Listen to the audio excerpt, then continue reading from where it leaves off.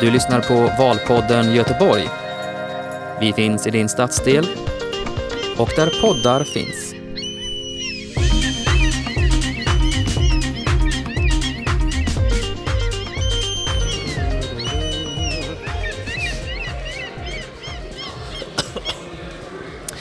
Ja, hej och välkommen. Du lyssnar på Valpodden Göteborg som är på plats på kommunfullmäktiges möte denna torsdag 24 november. Där de rödgrönas budget precis har röstats igenom. Och vi ska fånga gruppledarna från kommunfullmäktiges möte. Allt från att de kommer ut här från mötet. Och vid min sida här har jag Roden Bergensten som sitter och sänder kommunfullmäktiges möte. Ja, det här är ingen ny plats för dig, Roden. Nej, det är det verkligen inte. Jag har suttit sedan 2004. Decembermötet, då var jag med för första gången och sände. Så att jag är ganska van i de här lokalerna. Ja, du, vad har du tagit med dig från, för vi var ju här förra veckan också när det här budgetomröstningen gick på återremiss från Alliansen och Demokraterna. Vad tar du med dig här som en sorts eftervalsanalys på de här två mötena? Jag vet inte. Att man ska inte ta någonting för givet kanske är det första. Liksom. Man tror att det här kommer att vara en enkel match och man har ett förslag och sen kommer någon dagen innan och säger att men vi yrkar återremiss här. Vi anser inte att det här är riktigt korrekt som det var då förra veckan. Att Moderaterna, Kristdemokraterna, Liberalerna och Demokraterna sa att nej, vi vill ha en återremiss på hela budgeten. Och så blev det. Och så blev det lite snopet då att hela mötet slutade vid, vad var klockan? Det var ju före 12 i alla fall. När man tänkte att man skulle hålla på i 12 timmar från klockan 9 så var man färdig före lunch. Det var ju en överraskning. Men nu har vi ju ett nytt styre i Göteborg kan man säga, med en liten brasklapp, eller hur?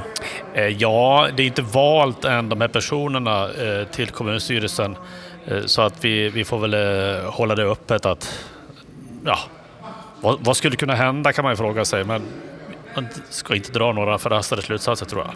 Nej, för med största sannolikhet så väljs det vid nästa KF en ny kommunstyrelse, eller hur? Ja, det måste det göra. Alltså man måste ju ha ett nytt styre som tar hand om det här efter årsskiftet. För det är så det är tänkt att det ska vara i alla fall. De nya kommunstyrelsen ska tillträda då vid årsskiftet.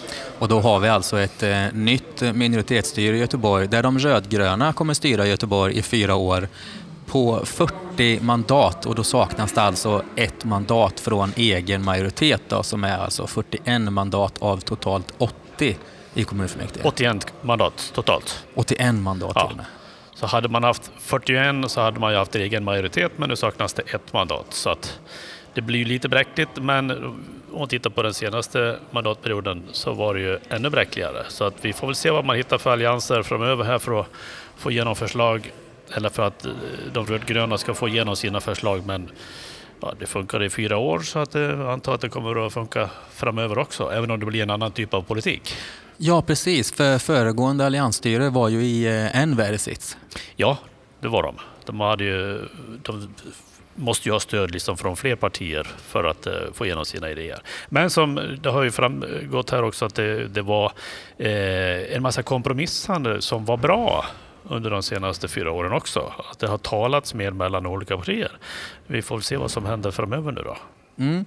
Ja, det ska bli intressant här att följa i 4 år, och nu kommer du få lyssna här på vad de olika gruppledarna har att säga här efter att budgeten precis har alltså beslutats, och det är alltså de rödgrönas budget som är lagd till, och talarordningen här när de dyker upp är alltså i den ordning som de slumpmässigt dyker upp från plenisalen på vägen ut till fikarummet där vi sitter nu och ska ta 5 minuter ungefär med varje gruppledare. Spännande. Jajamän, men då ska vi se vem som dyker upp här först.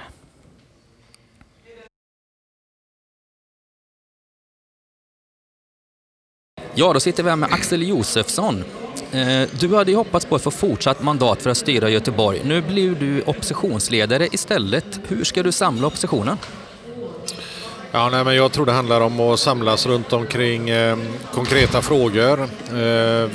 Vi är ju många här, eller vi är majoritet i alla fall, som har en annan åsikt än det rödgröna styret i ett antal frågor, och min förhoppning är ju att vi kan samlas runt dessa frågor och driva fram dem. Och vi tror också att vi har ett starkt stöd bland göteborgarna för de här frågorna. Varför tror du att ni inte fick det mandat ni hade sökt? Ja, i grund och botten beror ju det på att vissa partier har svårt att samarbeta med varandra och där vi kom ifrån att diskutera politiskt sakinnehåll till att prata med principer och då var det svårt att komma fram. Mm. Och då pratar vi i ditt fall då om Sverigedemokraterna kanske, för det är ju på eran sida ni har svårt att samarbeta då eftersom att ni inte kan bilda ett större block så att säga än de rödgröna. Ja, så är det, men i vårt fall var det ju Centerpartiet som inte kunde hitta en väg fram för att kunna samarbeta med Sverigedemokraterna och det är ju klart, ska vi få till 41 mandat på högersidan så måste alla borgerliga partier vara beredda att göra upp med Sverigedemokraterna i enskilda frågor och där är inte Centerpartiet idag. Hur ser du på att ingå ett nära samarbete med SD i Göteborg så som Moderaterna och forna alliansen har gjort på riksplan? Tror du att det är någonting som en verklighet som kommer ske inom 4 år inför nästa val? Alltså ska man ha ett djupare samarbete så behöver man ju dela eller ha en bred samsyn kring den politik man vill föra och min bedömning är att vi har den samsynen tillsammans med de 3 övriga borgerliga partierna och med Demokraterna och det är där vi har sökt mandat att kunna bilda en koalitionsstyre med detta, ta fram en gemensam budget men sen att vi också kan vara beredda att göra upp med de övriga partierna inklusive Sverigedemokraterna då i enskilda frågor. Det hade varit så att säga en väg fram för oss, tror jag. Så du utesluter inte ett nära samarbete med Sverigedemokraterna som har skett på riks kan man säga? Är det rätt förstått? Jag utesluter inte att vi skulle samarbeta med Sverigedemokraterna i enskilda frågor. Att ha ett formellt budgetsamarbete det är ju inte aktuellt i dagsläget utan det är någonting som eventuellt kan komma längre fram. Mm. Nu i opposition, vilka frågor kommer du fokusera främst på? Ja, nu kommer det handla mycket om ekonomin. Vi har haft 4 framgångsrika år här i Göteborg där vi har hållit ordning och reda i ekonomin. Jag är mycket orolig över den budget man har lagt nu där man inte har tagit höjd för att vi kommer in i svårare tider och där man antingen kommer behöva genomföra stora besparingar i verksamheterna alternativt höja skatten för göteborgarna. Så det är en viktig fråga för oss och sen är det naturligtvis trygghetsfrågan där jag tycker att Socialdemokraterna har lämnat walkover till Vänsterpartiet och Miljöpartiet i de frågorna. Och sen sist men inte minst så handlar det ju mycket om göteborgarnas valfrihet, att man vill beskära och begränsa och till och med ta bort den. Och det tror vi hade varit väldigt olyckligt. Vi har många fina verksamheter idag som bedrivs av andra aktörer än de kommunala och som uppskattas mycket av göteborgarna och som bidrar till mångfald. Och jag tycker det skulle vara synd om vi skulle behöva lägga ner dem. Mm. Så stridsfrågan blir privatiseringar då kanske? Förlåt? Stridsfrågan som du ser det blir kanske privatiseringar på olika områden?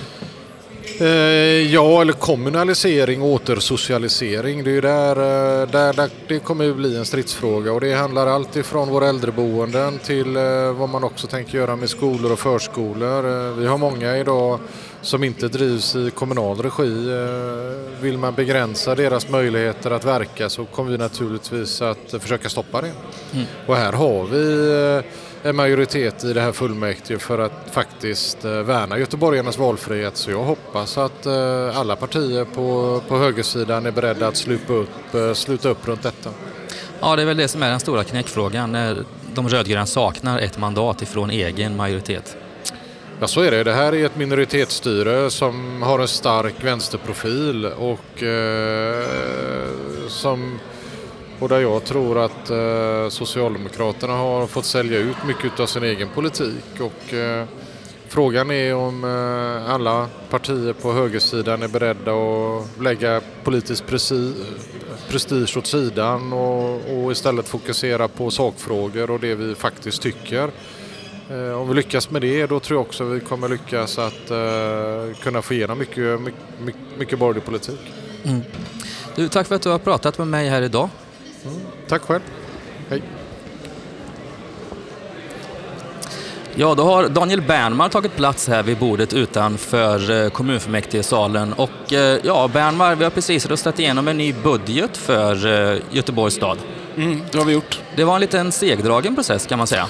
Ja, det brukar ju vara det, just budgetomröstningarna. De brukar ta lite tid. Men nu är vi här och nu har vi en rödgrön budget för Göteborg. Och en budget som fokuserar på ett mer jämlikt, jämställt Göteborg där välfärden sätts först. Du, hur ser du på samarbetsläget med kanske främst Socialdemokraterna och de andra och Miljöpartiet de kommande 4 åren? Det var ju liksom lite knackligt för 4 år sedan. Det var det, men vi har ju ett helt nytt ledarskap inom socialdemokratin idag. Ett mer lyhört ledarskap och ett ledarskap som fokuserar på att sätta välfärden först. Så att jag ser ju med framförsikt på de här 4 åren och att vi ska hitta en väg framåt för att bygga Göteborg starkare. Vilka frågor ser du mest fram emot att driva de kommande åren? Alltså, jag ser egentligen flera jätteviktiga frågor. Jag ser att vi kommer att arbeta med att stärka välfärden istället för att fortsätta den här nedskärningspolitiken med osthyveln som borgarna nu har ägnat 4 år till att göra. Jag ser också att vi behöver stärka klimatarbetet. Bland annat hoppas jag att vi kommer komma framåt med att sänka priset i kollektivtrafiken här i Göteborg. Och sen ser jag ju det stora bostadsbristen som de borgerliga har valt att inte göra någonting åt, till och med faktiskt minska takten i utbyggnaden av nya bostäder. Att vi tillsammans med Socialdemokraterna och Miljöpartiet nu kan öka tempot i planeringen av nya bostäder. Så det är några exempel på saker som jag tycker är viktiga. Du, vilka frågor är det som Vänsterpartiet har fått kompromissa med i det här nya samarbetet? Det var ju liksom omskrivet här nu under förhandlingarna efter valet att jag läste att det var Arne Larsson som hade fått information om att du nästan gick ner i spagat för att blidka Centerpartiet. Just det. Nej, men vi hade ju förhandlingar tillsammans med Centerpartiet långt in i oktober här nu och försökte hitta ett samarbete. Sen orkade ju inte Centerpartiet bära ett samarbete tillsammans med bland annat oss och Miljöpartiet då. Och det är ju trist egentligen. Det hade varit skönt och bra för Göteborg tror jag om vi hade haft en stabil majoritet. Så nu går vi in i det här styret med nästan majoriteten, 1 mandat ifrån. Och det är klart att det var viktigt för oss och det var viktigt för Socialdemokraterna och Miljöpartiet att få en majoritet. Och då var vi beredda att kompromissa långt för att ta ansvar för Göteborg. Men tyvärr så räckte det inte hela vägen och Centerpartiet av lite oklar anledning valde att hoppa av de förhandlingarna. Och då är det någon som har beskrivit min förhandlingsbenägenhet på det sättet. Och det tar jag som en komplimang att vi var beredda att stå upp för göteborgarna och vi var beredda att skapa en stabil majoritet tillsammans med C, MP och S. Hur orolig är du för att den här minoriteten ska vara extra utsatt nu då, med tanke på att Centerpartiet lämnade förhandlingarna och egentligen är i opposition nu då och kan gå lite hur de vill om 4 åren. Hur stort inflytande tror du de kan få? Ja, men det är ju så att vi styrde ju med 40 mandat för 4 till 8 år sedan. Så jag har ju en vana att arbeta i minoritet. Så jag tror att vi kommer ha god utväxling. Sen är det klart att det hade varit enklare för alla tror jag. Om det hade varit en stabil majoritet där vi hade varit trygga med att få igenom våra beslut varje gång. Men vi har full budgetkontroll. Det är det viktigaste redskapet för att säkerställa stabilitet. Men vi kommer ju vara beredda på att kompromissa och ibland också förlora frågor då och då. Vad tror du de stora stridsfrågorna blir då de kommande 4 åren för just den här minoritetsstyret? Ja, om man har lyssnat på den här budgetdebatten så tycker jag ju att det som stack ut var borgarnas väldigt starka så att säga, krigsrop för att försvara marknadskapitalisternas intressen i välfärden. Det vill säga att säkerställa att det finns en etableringsfrihet för företag att bedriva rovdrift i äldreomsorgen och i funktionsstödet. Vi försöker ju ta bort det. Och vi hoppas att vi lyckas med det. Men där verkar det som att väldigt många på den borgerliga sidan är beredda att ta strid för att behålla det. Och vilka frågor ser du mest fram emot att driva de här 4 åren? Jag kommer ju fokusera väldigt mycket på demokrati, antirasism, mänskliga rättigheter, men också idrott- och föreningsfrågor. Vi lägger nu fram ett av de största föreningslivspaketen, ett riktigt föreningslyft kan man säga. Satsar över 20 miljoner kronor på att lyfta föreningslivet. Jag ser fram emot att under det här året säkerställa att både idrottsrörelsen och andra folkrörelser får bättre villkor i Göteborg som en del i att bygga Göteborg jämlikare. Du, lycka till och tack för att du var med och pratade lite här efter KF-mötet. Eller det pågår ju fortfarande. Det pågår, ja. Tack. Tack ska du ha. Då sitter Axel Darvik vid bordet här. Välkommen till Valpodden Göteborg. Och vi sitter ju här under ett pågående KF-möte där vi precis har, eller där ni precis har röstat för budgetförslaget som har legat och de rödgrönas budget gick till slut igenom. Det var ju en långdragen process som gick på remiss förra veckan här redan. Ja, det stämmer. Varför gick den på remiss för? Nej, det var ju så att det fanns delar i den här som handlade om att de rödgröna ville ha ett mandat att kunna låna och ändra i utgiftsramarna utan att behöva gå till de folkvalda i kommunfullmäktige. Och det är inte lagligt att göra på det sättet. Och därför så skickade vi tillbaka det till kommunstyrelsen på remiss. Nu gick det igenom så ändå. Då finns det ju en risk att det här kan bli en domstolsprocess istället, och det tycker jag vore väldigt olyckligt att man inte kunde ta intryck av detta. Och det har ju varit så att det var ju flera olika versioner av den här budgetskrivningarna som de rödgröna hade försökt att få igenom, men de vill inte anpassa sig till det som var ändå rekommendationen från statsregeringskontoret. Så därför så blev det lite varianter fram och tillbaka, men till slut så blev det den här lite olagliga skrivningen som ändå gick igenom. Du, ditt intresse är ju skolfrågor. Ja. Och vad tror du kommer hända på det här området de kommande 4 åren? Ja, det får vi ju se, för den här budgeten handlar ju bara om 1 år i taget och vi har ju inte sett några ramar för de kommande åren, men vi ser det att för nästa år så blir det ju då en uppräkning utav ramarna för skolan som ligger en bit under de kostnadsökningar som vi har, så det kommer ju innebära att en hel del människor kommer behöva sägas upp inom skolan. Det pratas om för grundskolan ungefär 400 personer och det blir väl kanske knappt 100 på gymnasiesidan då. Så det är ganska mycket neddragningar med den här budgeten som har lagts fram från de rödgröna partierna nu, och då har de ändå sagt att de ska värna välfärden, men så blir det ju faktiskt inte här. Är det någonting du är särskilt orolig för om kommande år, att det ska bli just neddragningar i skolan? Ja, det är det. Vi har ju jobbat för att få upp satsningarna på skolan under våran mandatperiod, och det tycker vi har varit det har varit ett tufft prioriteringsarbete, men skolan är så otroligt viktig för barnens framtid, och vi har sett att det behövs göra förstärkningar, särskilt när det gäller då tidiga insatser och särskilt stöd för de som har behov av det, särskilt i de lägre åldrarna, och kunna lära sig läsa, skriva och räkna. Men också att göra olika satsningar för att öka tryggheten och studieron på alla skolor. Det brukar ju råda, eller alla brukar ju värna skolfrågorna. Vad tror ni att det är att ni egentligen är oense om här? För jag tror inte att de rödgröna kanske vill skära ner i skolan. Är det snarare om hur man ska finansiera skolan för att motverka nedskärningar? Jag förstår att inte de vill det egentligen, men nu är det ju så att de hade ju lovat billigare bussbiljetter och gratis badentréer och andra sådana grejer, och dessutom så vill de ju bygga billiga hyresrätter som man då måste subventionera, och pengarna räcker ju inte till allt, utan då blir det ju så att då blir det lite neddragningar på skolan för att kunna göra de här andra grejerna istället, som det är i det här förslaget. Och där tycker vi kanske tvärtom då, att det är viktigare att prioritera välfärdens kärna i första hand, och så billiga hyresrätter och gratisbad och så vidare, det får stå tillbaka.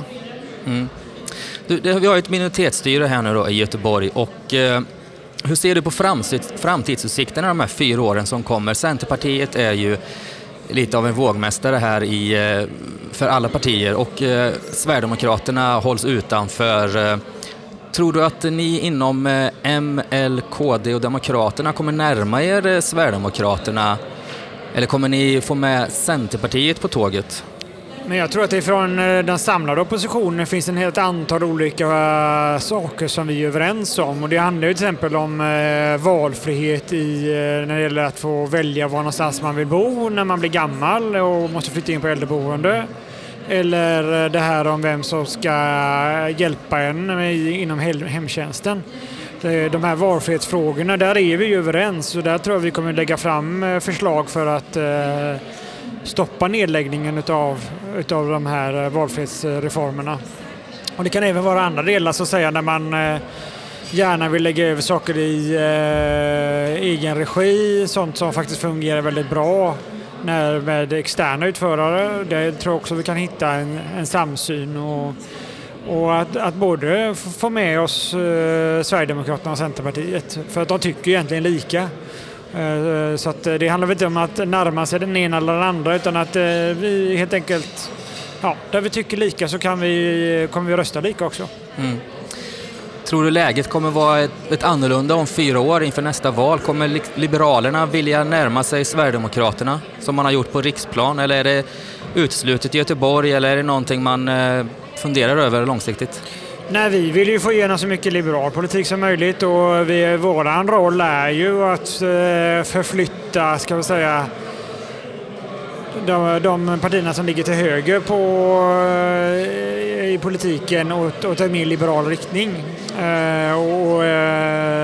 Så att vi får ju se vad andra partier tycker och så vidare. Och ser vi att det finns en samsyn med de partierna till höger, så är det klart att vi kommer försöka bilda ett styre. Så du ser inte det som uteslutet att Liberalerna ska samarbeta med Sverigedemokraterna i Göteborg? Nej, jag tror att vi kan hitta samsyn i frågor där vi tycker lika. Jag är öppen för att göra det med de partierna som tycker som oss. Mm. Tack ska du ha för att du satte dig ner här och pratade med mig. Ja, tack själv. Mm.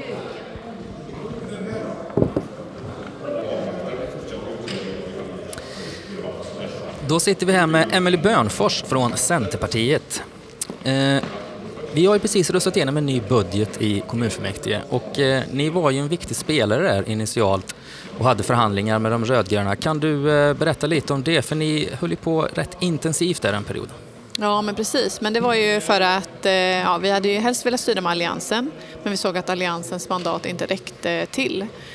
Och att vi hade blivit beroende av både Demokraterna och Sverigedemokraterna i varje enskilt beslut.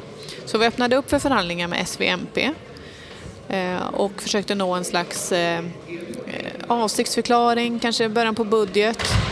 Men det visar ju sig att vi hade väldigt svårt att bara komma till en gemensam utgångspunkt i vissa frågor. Och vi valde därför en annan roll, nämligen att gå i fri opposition då och lägga vår egen budget idag. Mm.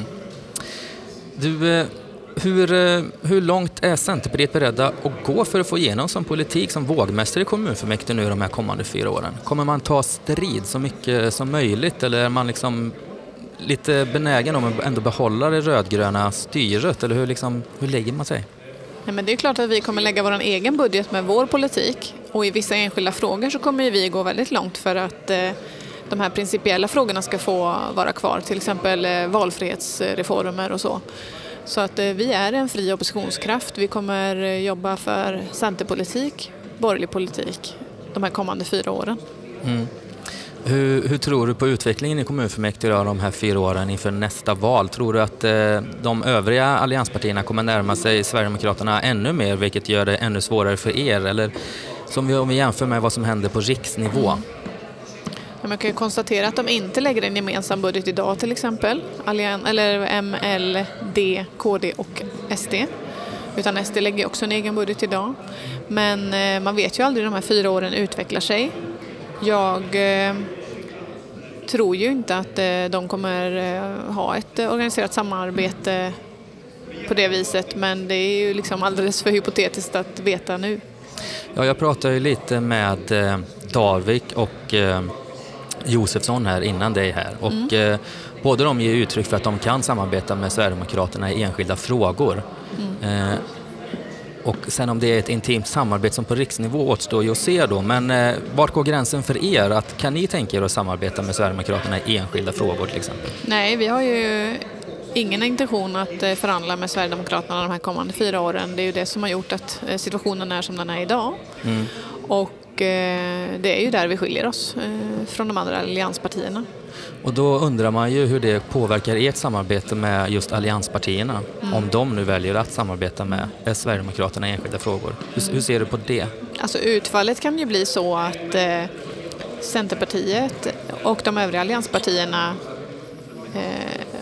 och med stöd av SD får igenom vissa frågor. Så har det ju varit i nämnderna de här senaste 4 åren. Men vi är inte beredda att förhandla med SD för att nå till samma slutsats i en nämnd till exempel. Utan där kommer ju Centerpartiet ha en vågmästarroll i väldigt många nämnder. Och det innebär ju att både högersidan så att säga och vänstersidan kommer behöva också prata med Centerpartiet för att få igenom något förslag. Och då är ni egentligen beredda som oppositionsparti att samarbeta med alla partier i kommunfullmäktige utom Sverigedemokraterna då? Ja, precis. Och det var ju det vi sa också till exempel inför förra mandatperioden. Vi har sagt det hela mandatperioden, vi har sagt det hela valrörelsen och vi står fast vid det nu också. Du, tack för att du var här och pratade med mig. Ja, tack ska du ha. Hej!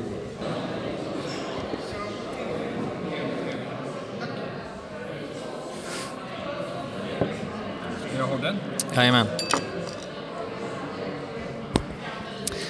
Då har Martin Wannholt satt sig vid det lilla bordet här utanför kommunfullmäktigesalen. Välkommen. Tackar. Du, hur går Demokraterna in i fortsatt opposition nu? Vilka frågor kommer ni driva? Vi håller fast vid de viktiga frågorna för Göteborg, naturligtvis trygghetsfrågan.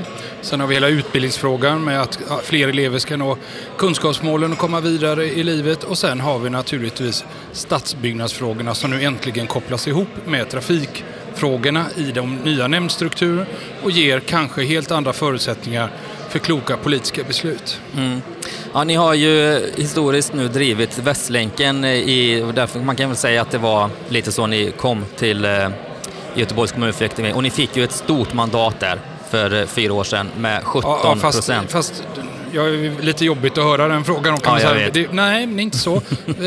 Vägvalet drev den frågan, fick 6%. Vi drev den, fick 17%. Vi hade komplett politik på andra områden också. Men visst, kör vidare. Jo, följdfrågan är vilka kommer ni driva andra trafikfrågor just nu? Eller kommer det vara liksom fokus någon helt annanstans? Nej, vi har drivit massa andra trafikfrågor samtidigt som Västlänken. Knyta ihop stan och planskildhet och så vidare.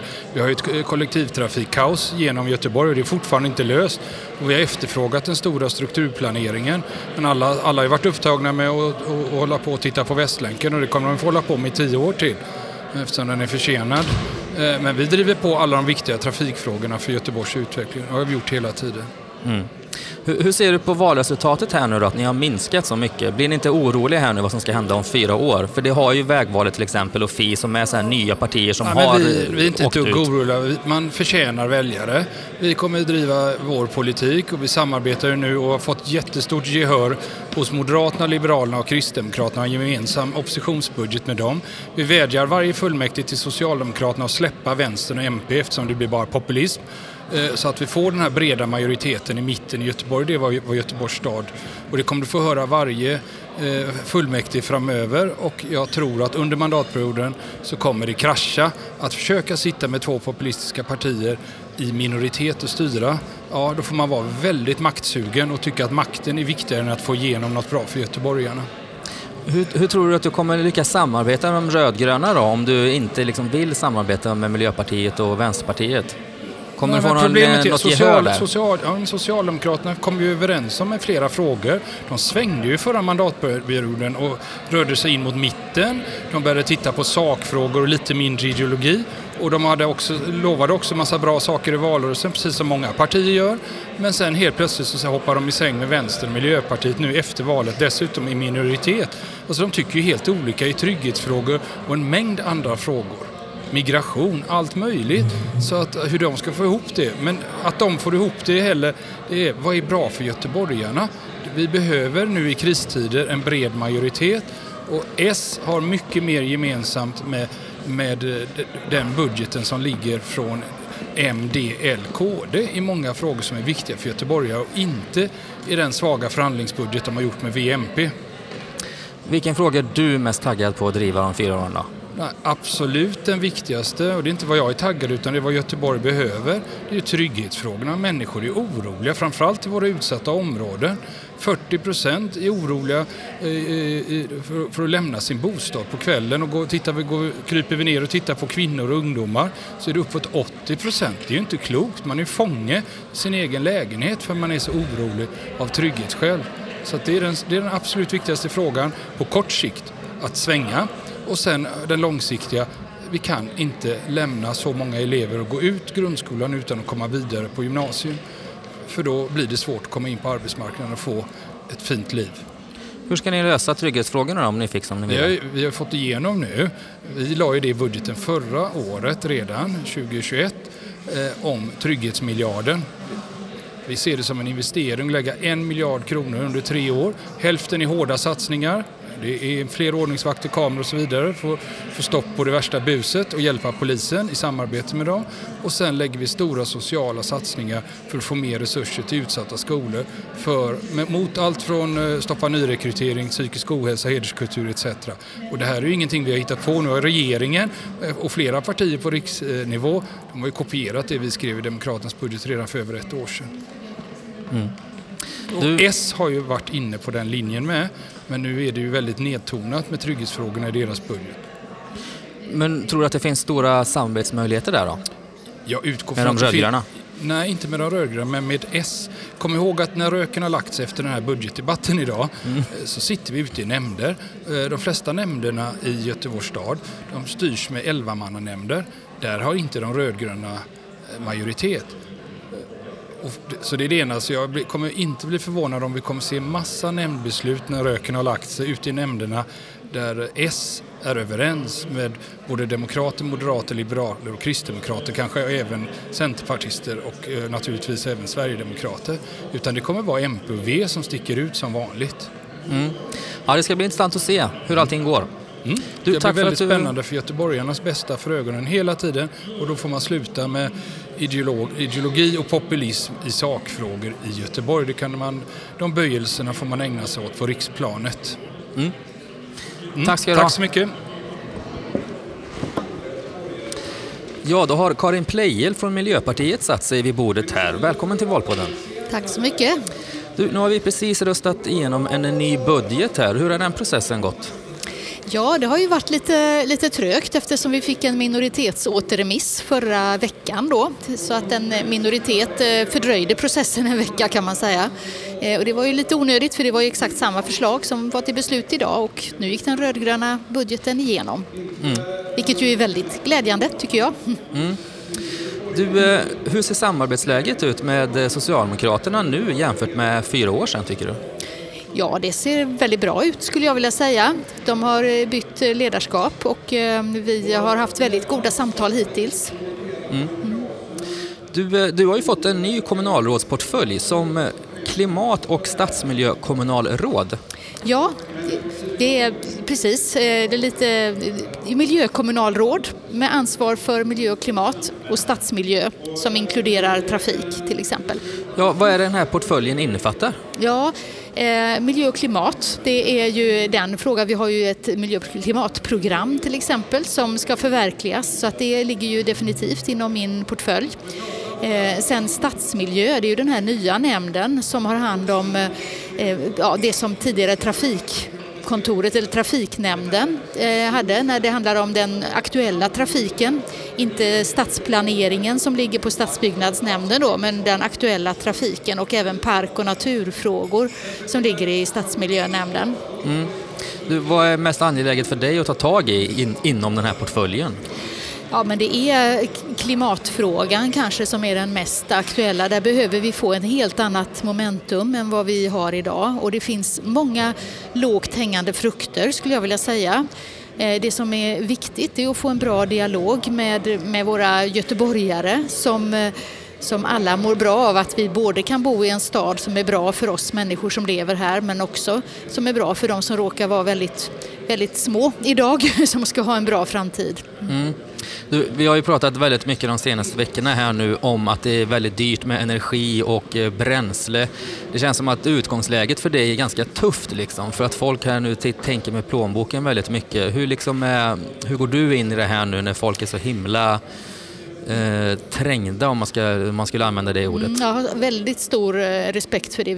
Vi går in i dåliga tider, absolut. Samtidigt så ser vi ju att vi har ju aldrig varit bättre på att spara energi än nu. Och det är klart att det finns en koppling till de höga priserna. Jag läste någonting om att vi har minskat vår elförbrukning med 20% om man jämförde oktober med förra året, någonting sånt där, och det är ju en väldigt stor siffra, så det betyder ju att det är många som kan om man vill. Jag tänker så här, de här senaste 4 åren, kanske framförallt de 2 senaste åren, så har ju miljö varit både väldigt högt uppe och så helt plötsligt väldigt långt ner på agendan. Framförallt i valrörelsen så var det inte jättemycket prat om miljöfrågor och klimat. Samtidigt som den frågan kanske, eller såklart, inte har varit viktigare än någonsin. Med tanke på den vägen vi har knatat in på. Så hur kommer det sig att Miljöpartiet inte får ett större mandat? Ja, det är ju precis som du säger, att i valrörelsen så var det väldigt tyst, och det är ju vi förtvivlade över som har jobbat med de här frågorna sedan partiet startade 1981. Att just valrörelsen var så tyst, och det är klart att det kan spela roll för hur det går i valet. Men det är också viktigt att vi i Miljöpartiet funderar på vad är det vi kan göra bättre. Vi har ju ett systerparti i Tyskland som går väldigt, väldigt bra, och där har vi ju mycket kontakter för att se, är det någonting som vi kan göra mycket bättre än vad vi gör idag. Vad tror du det är då? Vart kommer du lägga krutet? Ja, jag tror att det är viktigt att få en stark förankring bland många medborgare, att man inte ser det som ett hot med klimatpolitik. Just som att många ser ju att klimatpolitiken upplevs nästan som farligare än själva klimathotet. Och det är ju en viktig uppgift för oss att visa att klimatpolitik är någonting som ger ett bra liv och ett roligt liv. Och samtidigt ett liv som vi lever nu som inte förstör för kommande generationer. Ja, tack för att du har varit här och pratat med mig idag. Så lycka till de kommande 4 åren. Tack så mycket. Då har Jonas Attenius, gruppledare och kommunalråd för Socialdemokraterna, satt sig vid bordet. Och nu bordlades ju frågan om val till ny kommunstyrelse och sådär. Men vi får väl anta att det blir du som blir högst på posten där. Efter årsskiftet när ni ska tillträda den nya styrelsen. Och då är ju frågan till mig från mig, hur kommer göteborgarna märka att det är du och Socialdemokraterna och de andra rödgröna som styr Göteborg? Man kommer märka det på grund av våra prioriteringar, skulle jag säga. Vi har varit väldigt tydliga och kommer jobba stenhårt för att sätta välfärden först. Att se till att de resurser vi lägger ut i våra olika kommunala delar, skolan, äldreomsorg, funktionsstöd, socialtjänst, alla de här delarna, att det når ut till göteborgarna, att det når hela vägen ut till de personalen som jobbar längst ut. Det är en väldigt viktig prioritering. Men också att fortsätta med trygghetsfrågorna, att strypa nyrekryteringen till gängen, att verkligen ta kampen mot segregationen på riktigt och också ta tag i den gröna omställningen. Ja, du får ju som kommunstyrelsens ordförande, om jag nu antar att det är du som kommer vara kommunstyrelsens ordförande efter årsskiftet, du får ju ett särskilt ansvar för näringslivs- och trygghetsfrågor. Vad är det du vill göra först på de här 2 områdena? När det gäller näringsliv så har vi en av de största problemen vi har, det är mycket med kompetensförsörjningen. Att hitta rätt kompetens för våra företag i samverkan. Så vi har en bra samverkan med exempelvis våra yrkesvuxutbildningar för att hitta rätt när det gäller den delen. På trygghetsfrågan, vi behåller våra ordningsvakter och så vidare, men oaktat det så måste vi se till att strypa nyrekryteringen. Och där är det resurser till vår socialtjänst, att man jobbar tydligt i speciella enheter som kan jobba dedikerat ut mot de miljöerna, riskmiljöerna som många av våra ungdomar och till och med tyvärr och barn utsätts för idag. Det blir en väldigt viktig del.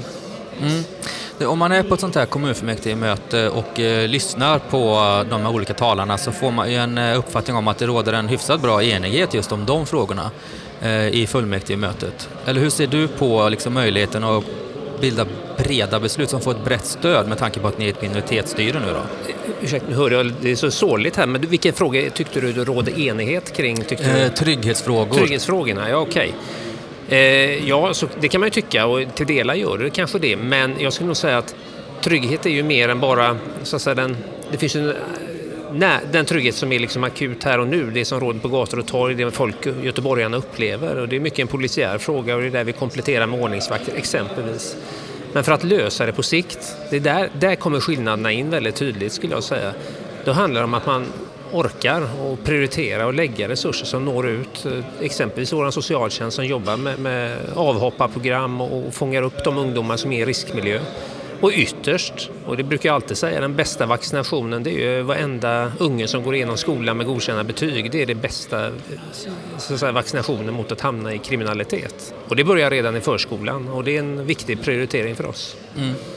Vad skulle du säga att din största utmaning de kommande 4 åren är? Nej, men det är ju att Göteborg är en tudelad stad. Och det är egentligen att påbörja ett aktivt arbete på riktigt och bryta segregationen. Det ska jag säga en av de viktigaste uppgifterna. Mm. Och hur ska du göra det? Nej, men det är ju det vi är bra på. Alltså, vi ska ju vara väldigt duktiga och professionella på vårt grunduppdrag i kommunen. Och det är den här helheten, jag repeterar det igen, men det är att verkligen se till att vi har tillräckligt många kompetenta lärare eller redan i förskolan, barnskötare och förskollärare. Men också att helt enkelt våra välfärdsarbetare som möter göteborgarna längst ut, att de är tillräckligt många och tillräckligt bra utbildade. Det är då vi får en bra kvalitet och kan lyckas vända en dålig utveckling. Mm. Du har ju varit avgörande för att de rödgröna har kommit överens i den här valrörelsen och gått tillsammans igen med tanke på att ni inte gjorde det för 4 år sedan. Hur ser du på ditt jobb att liksom hålla ihop de rödgröna nu de kommande 4 åren? Vad behöver du göra?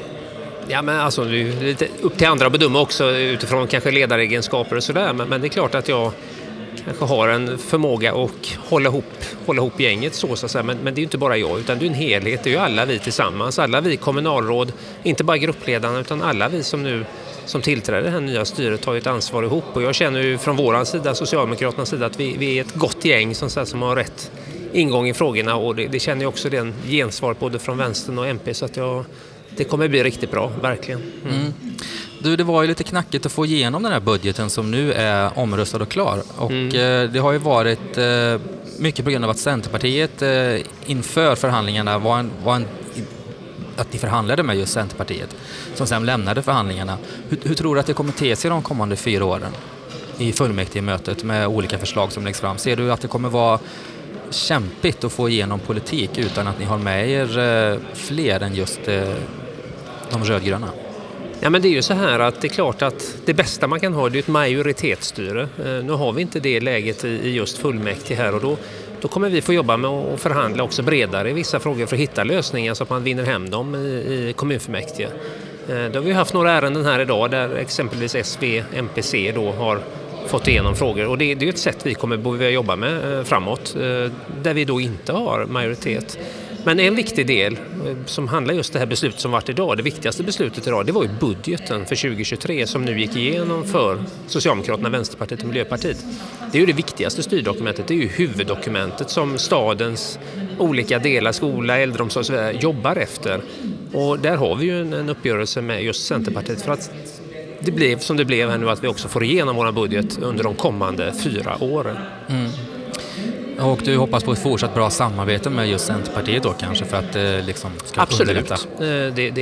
Det ser jag fram emot, att ha ett nära samarbete med Centerpartiet. Mm. Du, stort tack för att du var här och pratade och lycka till framöver. Tack så mycket. Tack. Då ska vi se, då har vi Elisabeth Lann från Kristdemokraterna i Göteborg som har satt sig ner vid bordet här, som precis kommit ut från mötet. Välkommen till Valpodden. Tack så mycket. Du, nu har vi ju ett nytt styre i Göteborg, de rödgröna, och alliansen har liksom inte riktigt lyckats hålla ihop i Göteborg. Hur kommer det sig? Alliansen hade nog inte haft några som helst problem att hålla ihop om vi hade varit så stora att vi kunde ta över styret. Men vi fick helt enkelt inte tillräckligt många mandat tillsammans som allians så att vi hade kunnat styra tillsammans. Ja, jag tänker ju närmast på Centerpartiet som har liksom lämnat alliansen kan man säga, som går i helt egen opposition. Hur tror du att det samarbetet kan återuppstå de närmaste 4 åren? Tror du att det kommer göra det? Eller vad är liksom den största utmaningen där? För det är ju framförallt Sverigedemokraterna då som är den felande länken kanske man kan säga. Ja, men det stämmer. Alltså, vi hade ju, om vi skulle fortsätta som ett alliansstyre hade vi varit beroende av att Sverigedemokraterna skulle stödja alla våra beslut och förslag. Och det kan man naturligtvis inte inteckna ett sådant stöd om man samtidigt har talförbud med någon, om man inte ens kan tänka sig att fråga hur de vill rösta eller så. Så att därför fanns ju inte förutsättningarna att fortsätta styra tillsammans. Däremot så ser jag jättegoda förutsättningar att komma överens i enskilda sakfrågor för att vi står ju värdemässigt nära varandra i viktiga frågor på kommunal nivå. Så att nu har vi ett jätteviktigt uppdrag att se till att stoppa sån politik som är skadlig för Göteborg och göteborgarna och att också få igenom den politik som Göteborg behöver, särskilt i svåra tider nu som ligger framför oss. Nu, om vi fortsätter den här linjen med samarbetena på oppositionssidan, hur tror du det kommer vara under de här 4 åren? Kommer M, L och KD närma sig Sverigedemokraterna som har skett på riksplan? Hur tror du den utvecklingen kommer te sig? Är det någonting Kristdemokraterna liksom ser som att det är den vägen vi kommer gå, att närma sig Sverigedemokraterna? Ytterligare helt enkelt. Vi har ju konstaterat redan före valet att en förutsättning för att kunna få igenom politik är att man kan prata med varandra. Och därför var jag tydlig med att jag är inte beredd att gå in i en ny mandatperiod där vi har den typ av röda linjer där man inte kan tänka sig att prata med vissa. Och det är fortsatt vår hållning. M, L och KD har ingått ett samarbete med Demokraterna. Det gör oss starkare tillsammans. Vi har lagt fram en budget ihop. Jag ser det som rimligt att vi kommer att göra upp med Centerpartiet och att vi kommer göra upp med Sverigedemokraterna i frågor där vi kan komma överens. Jag skulle inte kalla det ett närmande utan jag skulle kalla det snarare en pragmatism och logisk konsekvens av att prata med alla. Men det innebär ju också att vi kan tänka oss att prata med partier på vänstersidan. Vad kommer KD satsa på de här kommande 4 åren? Eller vad är liksom du mest sugen på att driva för frågor i opposition? Vi har ju några frågor som är särskilt viktiga för oss. Om man skulle kunna kalla det kärnverksamheten eller välfärdens kärnverksamhet. Det handlar om verksamheter inom barnomsorg, det handlar om äldreomsorgen och det handlar om skolan. Det är de frågorna som ligger oss närmast om hjärtat. Och vi kommer driva jättehårt att det är de verksamheterna som också ska prioriteras. Det är extra viktigt i svåra tider, svåra oroliga ekonomiska tider. Sen har vi ju vissa frågor på stadsbyggnadsområdet som vi kommer driva hårt också och det handlar mycket om att stoppa slöseriet. Vi har varit tydliga om att vi inte är beredda att satsa miljarder på en ny arena till exempel. Jag hoppas verkligen att fler partier har tagit sitt förnuft till fånga och ser att med tanke på inflationen, en potentiellt förestående ekonomisk kris så är det helt fel läge att gå vidare med den typ av hutlösa projekt som kostar skattebetalarna miljarder i investeringar och därefter hundratals miljoner i årlig drift. Så där kommer vi ta fighten. Vad tror du att ni har störst möjlighet att få igenom er egen politik opposition? I nämnder och sådär? Jag tror att det handlar om de frågorna som vi är bra på, där vi har ett högt förtroende. Det har vi nationellt när det gäller äldreomsorgen. Vi toppar förtroendeligan när det gäller äldreomsorgen och när det gäller sjukvården. Det har vi gjort i många år nu. Där tror jag att vi kommer ha lättare att få igenom politik för det är många partier som lyssnar på oss och litar på oss i de frågorna. Du, stort tack för att du satte dig ner här och pratade medan du springer in och ut på mötet här. Tack ska du ha. Då ska vi se, då har den sista gruppledaren av de totalt 9 stycken satt sig vid bordet här utanför salen. Säger man plenisalen?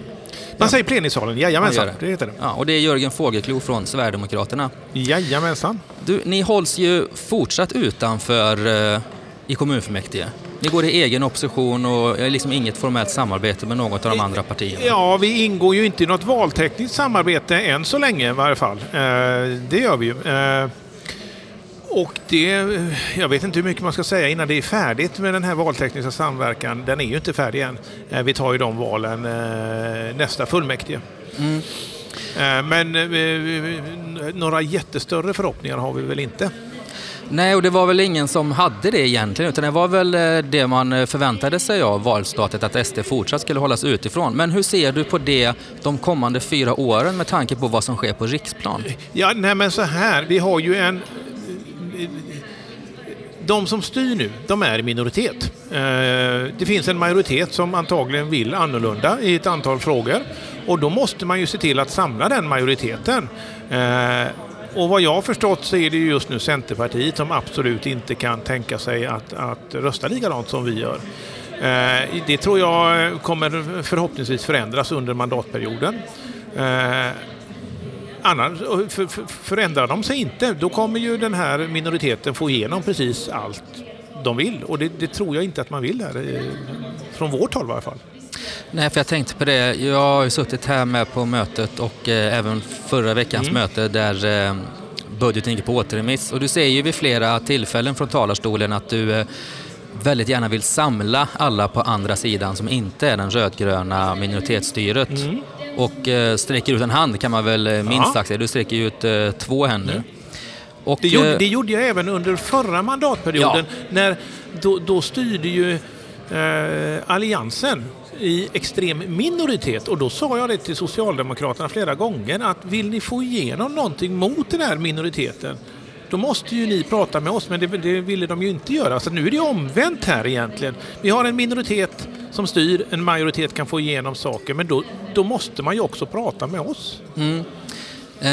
Och hur ser du på hur det kommer utvecklas de 4 åren med tanke på vad som händer på riksdag där M, KD och L har ingått just ett sånt där formellt nära samarbete med Sverigedemokraterna? Nej, men så här, jag har ju sagt i många år att jag som gruppledare och kommunalråd i Göteborg har ju samtal med ett antal olika partier i Göteborg. Och de har ju inte blivit färre sedan valet. Om det sen mynnar ut i en valteknisk samverkan, det tror jag inte att det gör nu, för att den parlamentariska situationen ser ut som den gör med ett Centerparti som absolut inte kan tänka sig det. Och jag tror att man har en förhoppning någonstans från den forna alliansen att Centerpartiet ska komma tillbaka. Det tror jag inte att de kommer göra. Men att vi för samtal med de andra partierna, det görs på daglig basis.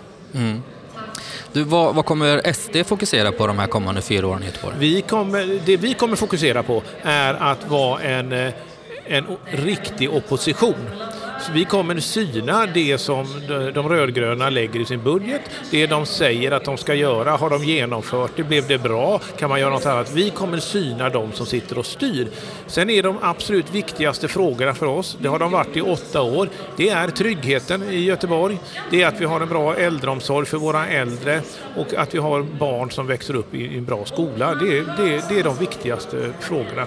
Vad vill ni göra rent konkret där om ni hade haft möjligheten att få igenom er politik i större utsträckning? Det är ju nästan för mycket för att gå igenom här, men många av de andra partierna här pratar om vi satsar 300 miljoner på trygghet eller vi satsar 1 miljard på trygghet. Vi har ju sagt att man behöver ett helt nytt tänk. Hela vår budget, våra 38 miljarder som en budget handlar om, allt handlar om trygghet. För att det ska genomsyra varenda nämnd och varenda bolag vi har, så måste man ha trygghetsaspekten med sig. Precis som idag har vi en socioekonomisk eller miljöaspekt, vi har en ekonomisk aspekt, så måste man ha med trygghetsaspekten i varje beslut man tar också. Det behöver inte kosta pengar för det, men alla ska ha med sig ett trygghetstänk in i den. Sen behöver vi också få in ett helt nytt ekonomiskt tänk i kommunen. Vi går mot väldigt bistra tider. Alla pratar om att vi behöver banta och att vi behöver ha mindre utgifter. Ändå så hade vi ett fullmäktige förra veckan som kostar en normal arbetares årslön, som vi bara bordlade och sa nej, det här kan vi inte ha. Alltså, vi tar 10 000 beslut varje år i kommunen, och då måste man få in ett tänk att vilket ekonomiskt åtagande gör vi som nämnd nu med det här beslutet, och är det till gang för göteborgarna? Så man måste kunna fråga sig, tillhör detta kommunens kärnverksamhet? Ja, då ska vi göra det. Är det inte det, ja, då kanske man ska lägga det på hold och tänka till 1, 2, 3 gånger till innan man tar det ekonomiska åtagandet. För finns massa beslut som vi måste göra eller ta som inte tillhör kommunens kärnverksamhet. Men de måste man tänka till både 1, 2 och 3 gånger. Behövs detta verkligen göras? Ja, det ekonomiska tänket tror jag behövs. Om du måste välja en sak. Ja, då är det är tryggheten vi kommer driva på. Ja, men vad är det du hoppas få igenom i kommunfullmäktige? Jag hör inte vad du säger. Vad är det du hoppas få igenom? Vad hoppas få igenom? Ja. I opposition, om du liksom tror att det ska... Nej, men så här, vi får ju igenom, det är jättesvårt att säga. Idag har man pratat om språkkraven, det har vi diskuterat i liksom 8 år, språkkrav. Vi pratar om Dag Hammarskjöld som boulevard som har blivit bordlagt här nu, eller man säger att man ska... Det har sådana frågor vi driver ganska många frågor. Vi har ju en förhoppning, det var ju... apostroferade en socialdemokrat här som var ny här, som var uppe och skällde lite på mig, och så sa nej, skällde gjorde han inte. Så sa jag att du är ny här, det är kul, han var jätteduktig, och så sa jag att jag tror att om 4 år så kommer du sitta och driva Sverigedemokratisk politik, för det är ju så den här fullmäktige har sett ut, att det Socialdemokraterna driver idag, det är ju många av de frågorna som vi har stått och pratat om i flera år. Det viktigaste att få igenom, tror jag, det är att man måste jag vill inte säga högersidan, för jag är inte ett högerparti, men på den högra sidan, det blir den högra sidan när man står och pratar i alla fall, den sidan som då är majoritet. De måste kunna komma överens, de måste kunna sätta sig ner och diskutera att i saker som vi är överens om måste vi kunna gå fram gemensamt. Det är ju det viktiga. Annars får de rödgröna igenom precis allt. Just det. Ja, det är rimligt att du jobbar för den saken. Ja. Sen tycker vi ju inte lika, och vi ska inte tycka lika, vi är olika partier, men jag har ju ingen självändamål att sitta här, utan jag är ju vald av ett antal göteborgare för Göteborgs bästa, och det tror jag att alla här har den synen, och då måste vi pratas och samsas i de saker vi har samsyn i. Ja, det blir 4 intressanta år framöver. Det blir 4 högst intressanta år. Jajamän, så ses vi om 4 år igen när vi drar igång valpodden igen. Nu tar vi paus här. Ja, ni tar pauser här. Ja, det är klart. Ja. Vem vet, det kanske blir nyval. Det hotade vi ju med. Vi får se. Vi är för få för att driva igenom det.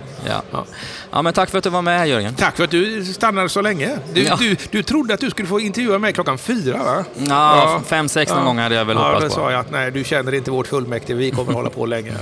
Jajamän. Ja, men tack ska du ha. Ja, det är bra. Tack, hej. Ja, då var vi alltså klara på dagens kommunfullmäktigemöte där de rödgrönas budget har antagits.